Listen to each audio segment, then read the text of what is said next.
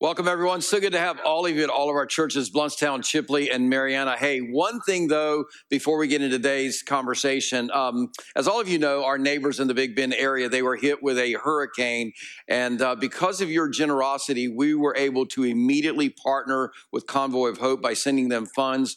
And the reason we do that is that every dollar that you give is multiplied and maximized by Convoy of Hope because of their partnerships with corporations throughout America. I mean, you get so much free things donated and these kind of things, but they also are able to buy things at a rate that we could never do. And I just want to say, since 2018, when the hurricane hit here in October 2018, you as a church, because of your generosity, have given over $150,000 to Convoy of Hope, which is an incredible thing. And you just need to celebrate that. Thank you guys for being that kind of church. So here's a video they sent to us to say thank you and to show you, like, what are you helping to make happen every time you make a donation like this. So watch the side screens. It's really a poverty-stricken area. So there's a lot of need here. A lot of the individuals are struggling to survive. For as long as I've lived here, we've never had any big storms here. And we've experienced what we thought would never happen. We see the homes that are still trying to find their way out. Their driveways are buried by the trees and power lines that are down. And it's heartbreaking because these are our families, these are our community members. Even today, we've noticed that a lot of cars or families are just out driving around and they're trying to find somewhere to get some assistance. It feels like Convoy is a rescue team. I know that they've experienced hurricanes and they've helped so many churches and communities. It just feels like what we don't know how to do, Convoy knows how to do. And I think because of the amount of love that's being poured out on our community by Convoy of Hope, that's given us the hope that we need.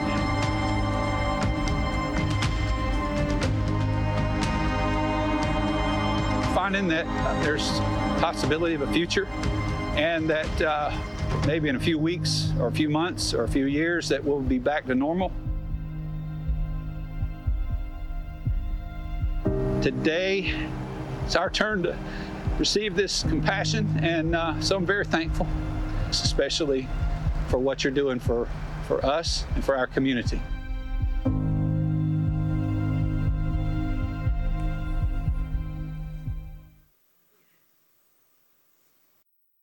Hey, thank you so much for being a church that offers hope in every storm. Thank you so much for being generous so that we can be for others when they're going through a crisis like many of you experienced here as well. And by the way, Convoy let us know that they could use some people tomorrow. I know that's kind of a short notice, but with the distribution line tomorrow, with being a holiday, they said, hey, we could use some people if you want to go down tomorrow and be part of that distribution line that they do every day. Also, they're going to have some debris cleaning and chainsaw teams that are going to be starting in the area this week. So if you're interested and could possibly help with Convoy of Hope tomorrow, or maybe the debris clearing or chainsaw team later this week, if you'll stop by the gallery at your campus, they have more information there and would love to give you insight into what your next steps would be in order to maybe serve tomorrow or sometime later this week. And also, I just want to say thank you for being a church that's always for, because we were able to give generously, but also we had a team down this weekend who were cleaning up driveways and entrance stuff. And one of the things they did was clean an entrance to a church out so people would get in because they had food in a food pantry there. And so that was able to open that up. So I just want to say thank you so much for being that kind of church. So if you want to give to help out with this, you can go to our app or our website, and you can go to the Hurricane Fund, and all those funds will be given directly to Convoy or churches in that area in order to help them continue to bring people through this storm with hope, because that's what it's all about, right?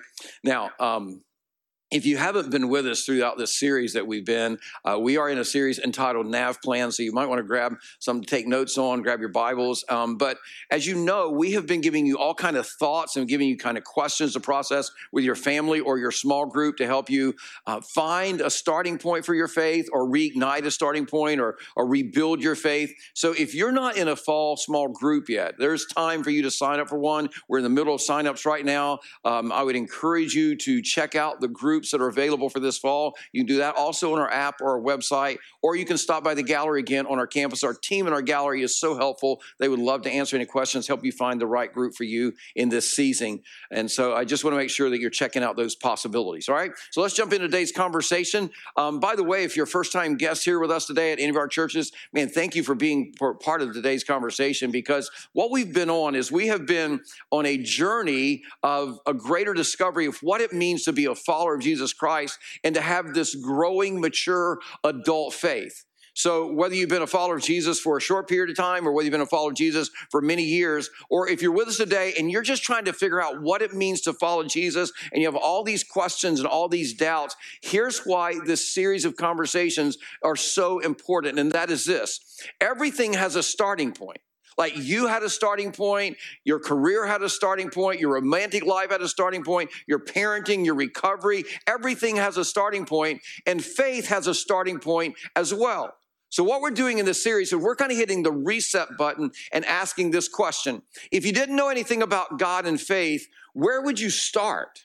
Because the truth is, many of us, we had a starting point about faith as a child. But as many of us have discovered, a childhood faith isn't enough to manage the adult pressures of life. And I just want to say, that's not a criticism of what we were taught as a child, but you explain things to children differently, don't you? You understand things as a child differently. It's limited. It's simple. It's kind of like, hey, here's what you should believe. And as a child, because that person was somebody you admired or you looked up to, you believe that. But for many of us, what happened is, as we matured, our faith didn't mature with us. So it was only a matter of time before there were like gaps between what we were taught as a child and what we begin to experience and bump into as adult. It's why some of you, because of that gap, it's why some of you, for a season of your life, you shelved your faith, or it's why some of you still have a shallow, childlike faith. And when I say childlike, I don't mean to believe in Jesus no matter what. I mean, like, it's just that shallow, immature, still hasn't grown and developed. And that's why some of you are like, I feel like I'm supporting my faith instead of your faith supporting you through the challenge and the adult moments of life. And I think that's true for a lot of us, especially as we talk about today's topic. See, at some point as a child, what happened is you were taught that, hey, you should pray and you should ask God for forgiveness for our sins. It was a prayer that you were taught, you should pray this prayer for forgiveness for your sins every night, or you should pray it at the end of each prayer, or maybe depending on your religious tradition, it was like, or denomination, it was part of the Lord's Prayer that you recited every day.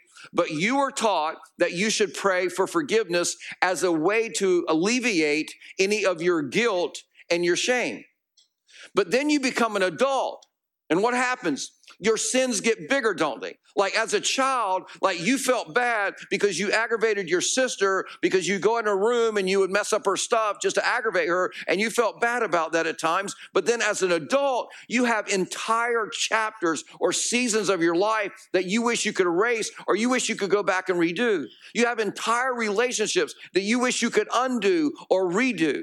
And it's not even a religious thing. It's more of, I am so embarrassed by that. I feel so bad about that. It's not, I don't want to be known as that, or I don't want to be known for that kind of thing. Now, while there are some seasons in your life that you can look back on and go, oh man, that was fun, and you can laugh about when you were a teenager or maybe a young adult, there are a lot of seasons as an adult that bring a lot of guilt and shame. It's those things that you hope nobody ever brings up. It's I hope nobody asks me about my first marriage and why it ended, because it brings so much guilt and shame. In fact, some of you say, I hope nobody even know I had a first marriage, because I just don't even want to talk about that. Or for some of you, it might be, well, I hope nobody asks me, like, how were my college years? Because all you're going to say is, I went.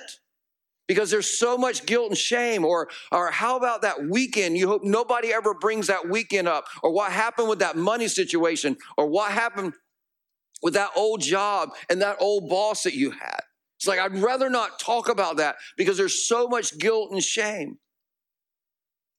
And when you stop and think about it, you go, it's not even just like a religious thing. It's an internal thing. It's a human thing. The guilt and shame at times, it is so powerful that we fear that we're going to be absolutely overwhelmed by it to the point that we get discouraged and often depressed by it. So here's the question we all ask in some way, some shape, some form, or some fashion. And we don't use these words specifically. But basically, all of us go through life because we have guilt and we have shame. We all go through life wondering, what can wash away my sin? Like, what can wash away my guilt? What can wash away my shame? What can wash away all those memories? What can wash away my sin? And most of us, we've tried so many things. We've tried so many different ways. But we haven't found anything that seems to work. So you know what we do? We try to forget about our sin. We try to dismiss our sin. Like some of you, you've tried to drink it away. Some of you tried to medicate it away. Some of you have gone on more and more getaways to make it go away. Some of you have indulged yourself harder into your work to make it go away. Some of you have given money to try to make it go away. Or some of you tried to buy things to erase it and make it go away. But the struggle comes when we realize that no matter what we do, there are some things that we can just never forget or erase from our memories. So, you know what we tend to do after that struggle is there for a season? We do what all humans tend to do. We chalk it up to this. Well, nobody's perfect. Everybody's human. Or, well, I'm not as bad as, and then we have all these people that we compare ourselves to. Or I was young then, or I was drunk, like that's some kind of excuse. Or I was angry, or I was lonely, or I was broken then. Literally, we try to dumb down our sin. We do the things that we talked about in week 2 of this series. We try to hide it all under the guise of, well, it was just a mistake. You're a premeditated mistaker, as we talked about in week 2. And you try to make it a mistake. But as we learn, a mistake can be corrected. A mistake can be fixed. But you can't fix these things. And you can't fix the guilt and the shame that go with these things that go with sin. It's a deeper stain left from sin in our soul. And labeling it something benign does not remove the guilt and the shame from sin. Like trying to relieve the tension doesn't provide a permanent solution. It's kind of like this shadow that just kind of follows you around all the time. And all it takes is something to remind you of that incident or that situation. And suddenly all that guilt and that shame is back there. You're so embarrassed, so ashamed. So the question is there more than just a coping mechanism for our sin? Is there a complete solution for sin and guilt and shame? Is there a comprehensive way to wash away our sin? And Jesus taught that there is an answer to this. And the answer that Jesus gave us was forgiveness. But most of us, we see forgiveness through the lens of a child. And today I want to ask you to begin to see this forgiveness through the lens of a maturing adult. As a matter of fact, this is what Jesus taught about forgiveness. He said, experiencing personal forgiveness for personal sin is a starting point for personal faith. That was basically what Jesus taught. So the question is, what does this mean for you? Experiencing personal forgiveness for personal sin is a starting point for personal faith. Like, what does that mean for you? Like, whether you're religious or not, I really want you to consider something. Every religious system out there, they have a solution to this whole sin or forgiveness dilemma because it's a common human problem. So you pick any faith system, any religious system you want, and it's going to try to give you something to do to try to make up for guilt and shame. But Jesus is different. Because here's the reality. Jesus didn't offer something to do as a solution for your sin. Jesus offered himself as the solution. Now you say, where do you get this from? Well, the Apostle John, who was one of Jesus' closest disciples, who wrote an account of Jesus' life. We call it the Gospel of John. In fact, if you want to go there, John chapter 1 is where we're going to begin. John tells us at the beginning of his gospel account that there was another John. Not just the Apostle John, but there was another John. Now, this John in history is known as John the Baptist because he did something for the very first time in recorded history. See, up to that point, if a non-Jewish person wanted to worship the Jewish God, they had to convert to Judaism. Basically, there were about 5 steps they had to take, and one of those was ceremonial washing. They called it baptism. A person would dip themselves or immerse themselves into water. Well, John the Baptist comes along and he's preaching along the Jordan River and he's saying, hey, every one of you, you should confess your sin because the Messiah is almost here. But he's not telling the people, now you need to go baptize yourself. No, he's inviting the people to come to him and he's baptizing them. And nobody had ever done that before. Like people are flocking to hear him. Thousands of people are showing up and letting John baptize them. So much so, and this is so different than anything anybody experienced. The religious leaders in Jerusalem, they hear all about this and they're concerned and they want to check out what's going on.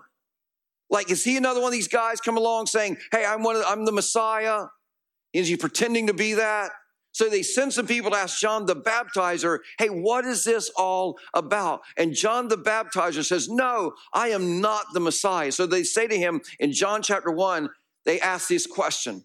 Finally, they say, who are you? This is in verse 22.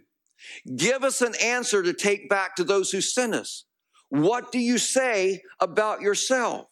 Notice verse 23. John replied in the words of Isaiah the prophet. I am the voice of one calling in the wilderness. Make straight the way for the Lord. In other words, the Messiah is on the way and I'm just clearing the path for him. I'm just getting everyone ready to see him. I'm about to point him out. And when he shows up, it's going to change everything.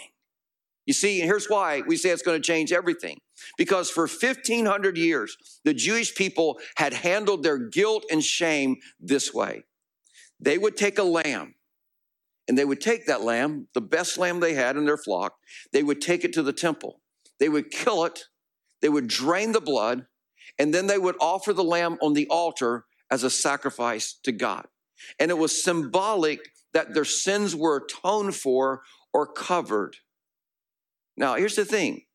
These Jewish people, they were smart people. They knew that there was no way that a dead animal could provide forgiveness for a living person.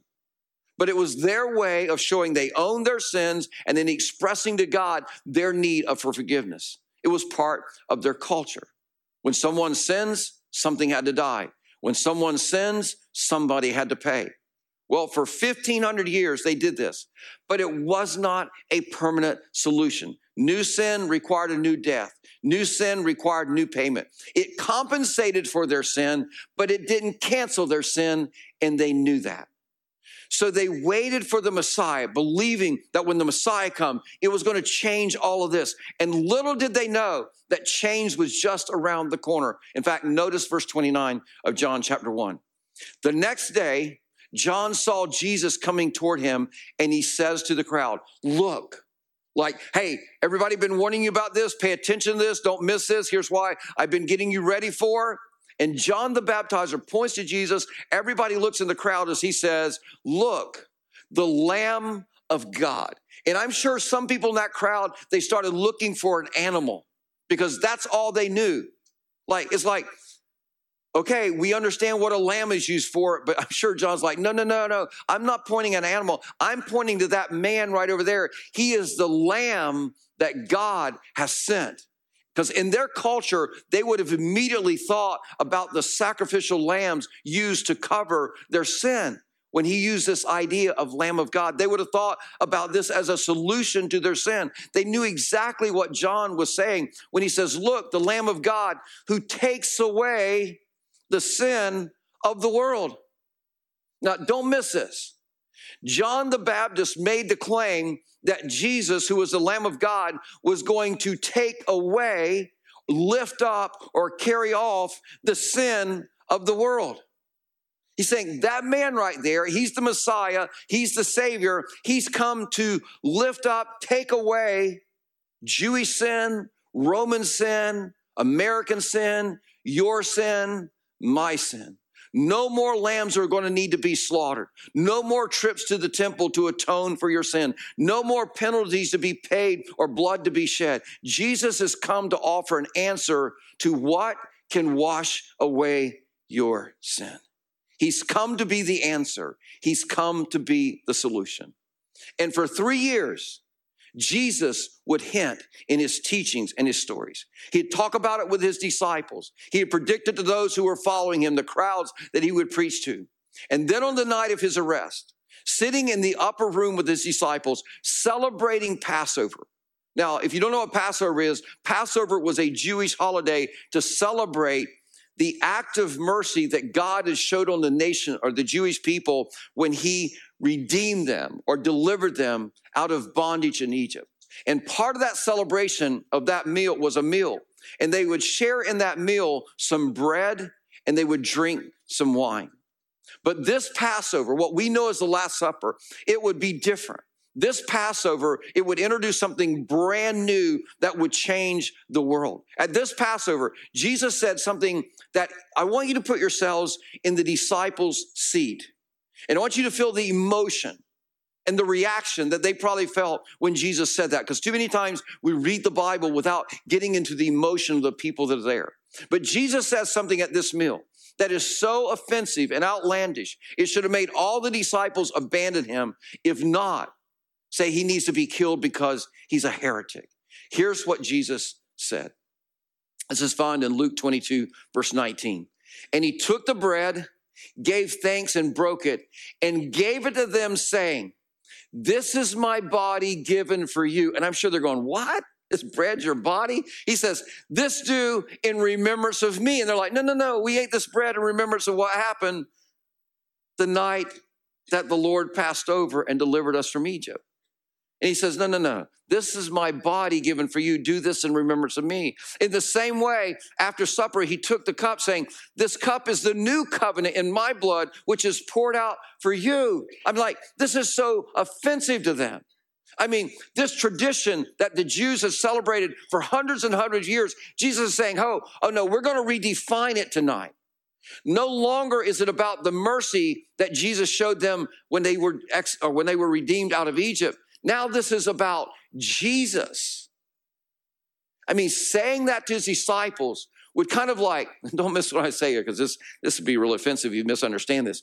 It'd be kind of like me looking at you as a church and saying, hey, you know how at Christmas has always been about Jesus' birth? Well, we're going to do a new thing this year starting at Christmas. From now on, you're going to celebrate my birth at Christmas, okay? So like everybody, you need to read the story of my birth before you open the presents. Like none of you would ever come back to this church. You would think I was absolutely nuts. The disciples hearing this is going, no. This is about the celebration of the Passover and the Exodus from Egypt. And Jesus, what you're saying like, no, this is not in remembrance of you. And Jesus goes, oh yeah, from now on it is. Because he's letting them know, I'm about to do something new.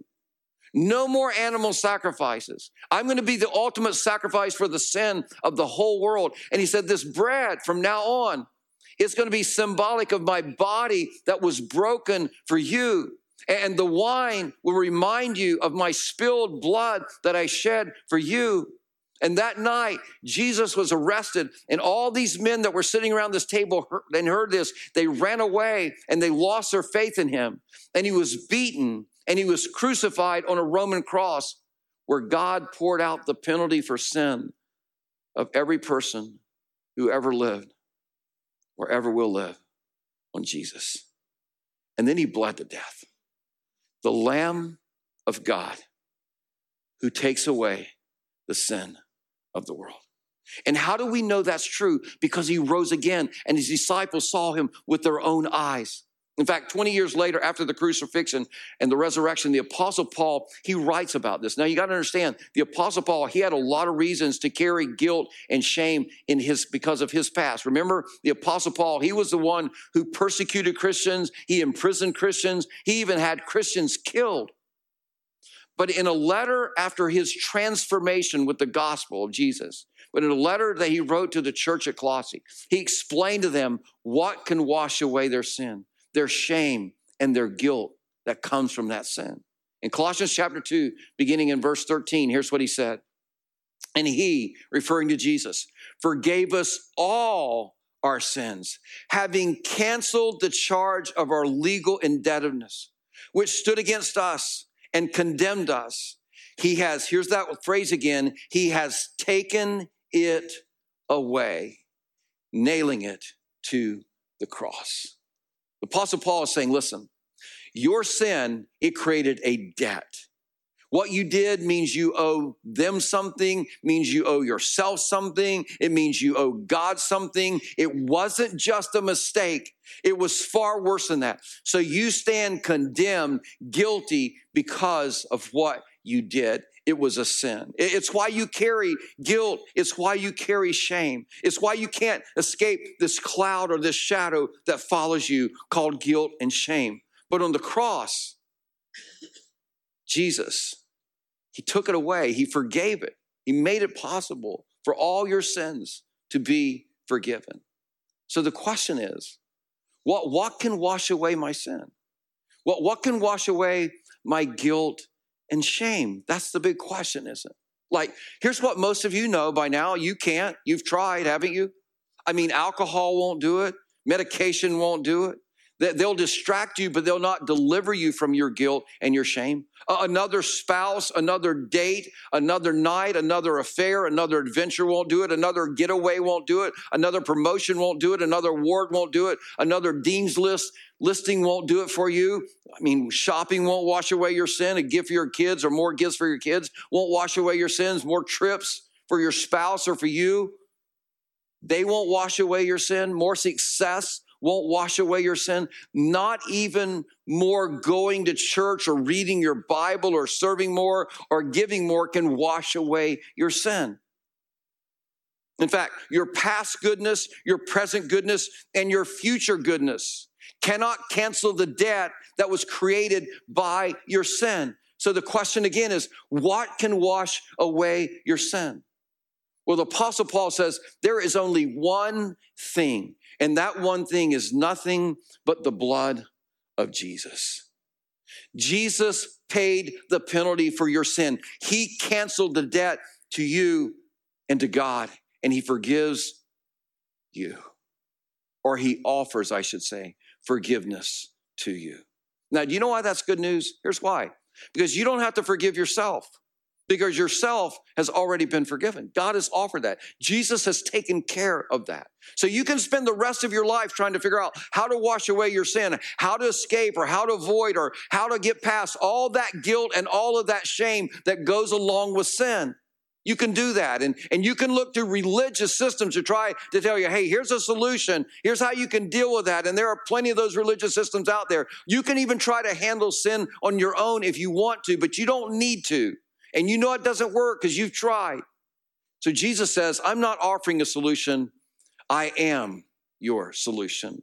I am the one who can pick up and carry off your sin forever. I died to cancel your sin debt so that forgiveness is possible and forgiveness is free to you. And some of you go, well, that's good news. But what do I do with all these memories? Well, that's easier than most of us think. Like every time those memories come, once you receive that gift of forgiveness and you choose to follow Jesus, you use those memories as a reminder, not of guilt, not of condemnation, but reminder that you are forgiven.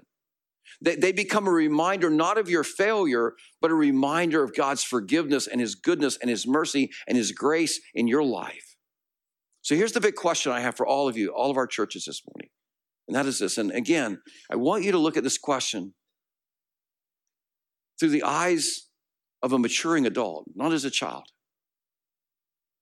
Here's the question. Has there ever been a moment in your life when you told God you wanted to receive his forgiveness? Because see, this is the starting point of faith. Not a moment in your life where you were in a bind and said, God, please forgive me all my sin because I think I'm going to die. And then you went off and did your own thing. Not a moment when you're in a crisis and said, God, please, if y'all, forgive me all my sin because I'll get the thing right with you. And then you went off and did your own thing. But has there ever been that moment in your life where not only you trusted that God's atoning work on the cross was for your sin, but when you said to God, God, forgive me of all my sin. I repent of my sinful ways and I'm choosing to follow you. God knew you were saying that with integrity and he could trust what you were saying. Has there ever been that moment when you made this statement, God, I am a sinner in need of a Savior. I repent and ask for your forgiveness. That God could trust the integrity of that statement from you. Because this is not just about you trusting God, but it's about God trusting what you're saying is a statement of integrity. And that is the starting point for faith. Have you ever told God, I'm going to stop doing what I have been doing and I'm going to follow you and go your way? I'm going to stop trying to work this out on my own. Because see, God doesn't ask you to do something to atone for your sin. He's already done that. He just asks that you trust and believe in his atoning work on the cross. That forgiveness is offered through Jesus. And that single act of trust makes forgiveness a reality for you. So here's the thing. Don't miss this, experiencing personal forgiveness for personal sin, not mistakes, not saying minimizing, but saying, God, I am a sinner in need of a Savior. I repent and I ask for your forgiveness. It is a starting point for personal faith. Listen, in a moment, we're going to end our service with the bands coming out all of our campus and singing a song that just reminds us of this. In fact, here's how the song goes. It says, what can wash away my sin? Nothing but the blood of Jesus. What can make me whole again? Nothing but the blood of Jesus. And then there's this chorus that just is so incredible. It says, oh, precious is the flow that makes me white as snow. That makes all that guilt, all that shame, all that stain go away. No other fount I know.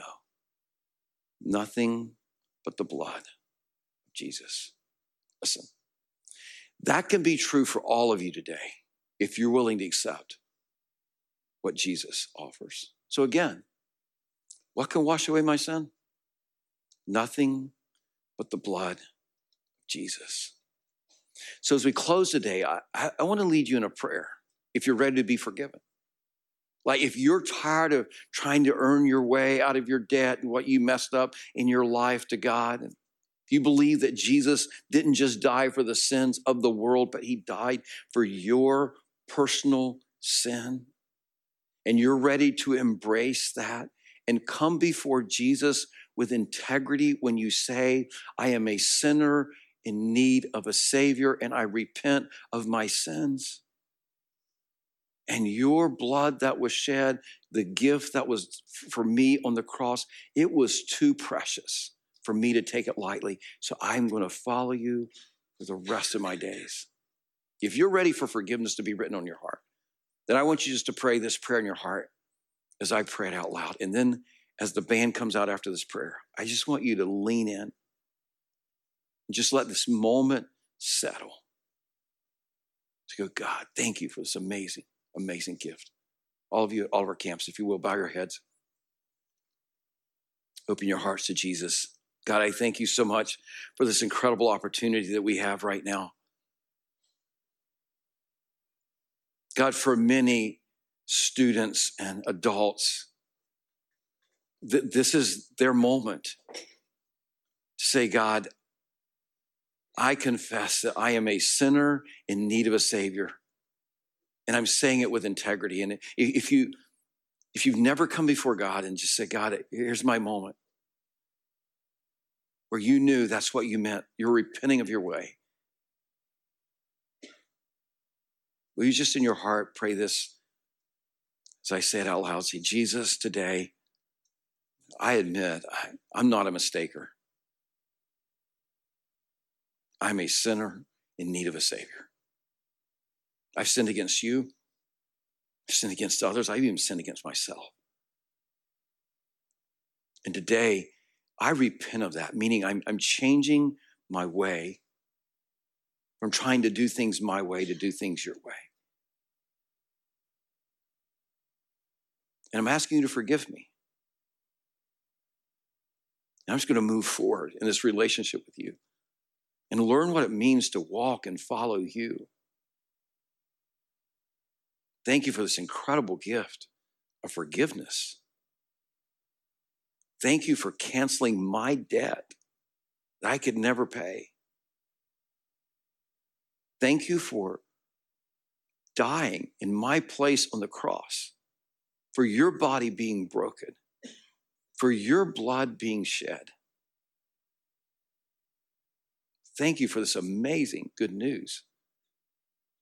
What can wash away my sin? It's nothing but your blood. And today I receive that gift. And from this day forward, I'm going to live my life to honor the preciousness of that gift. Out of gratitude, to live my life for you in that saving flow of your blood. God, I thank you so much for the fruit that happens as you renew our minds and our hearts. God, that your fruit then becomes the evidence of our relationship with you, a life of love and joy, peace and patience and gentleness, meekness and self-control. So God, in this moment, as we reflect on what you did for us and what's available to us, may it be a solemn celebration of the incredible debt that we owed, but the incredible gift that we have been given through your love, through your death, and your resurrection. In Jesus' name we pray. Amen.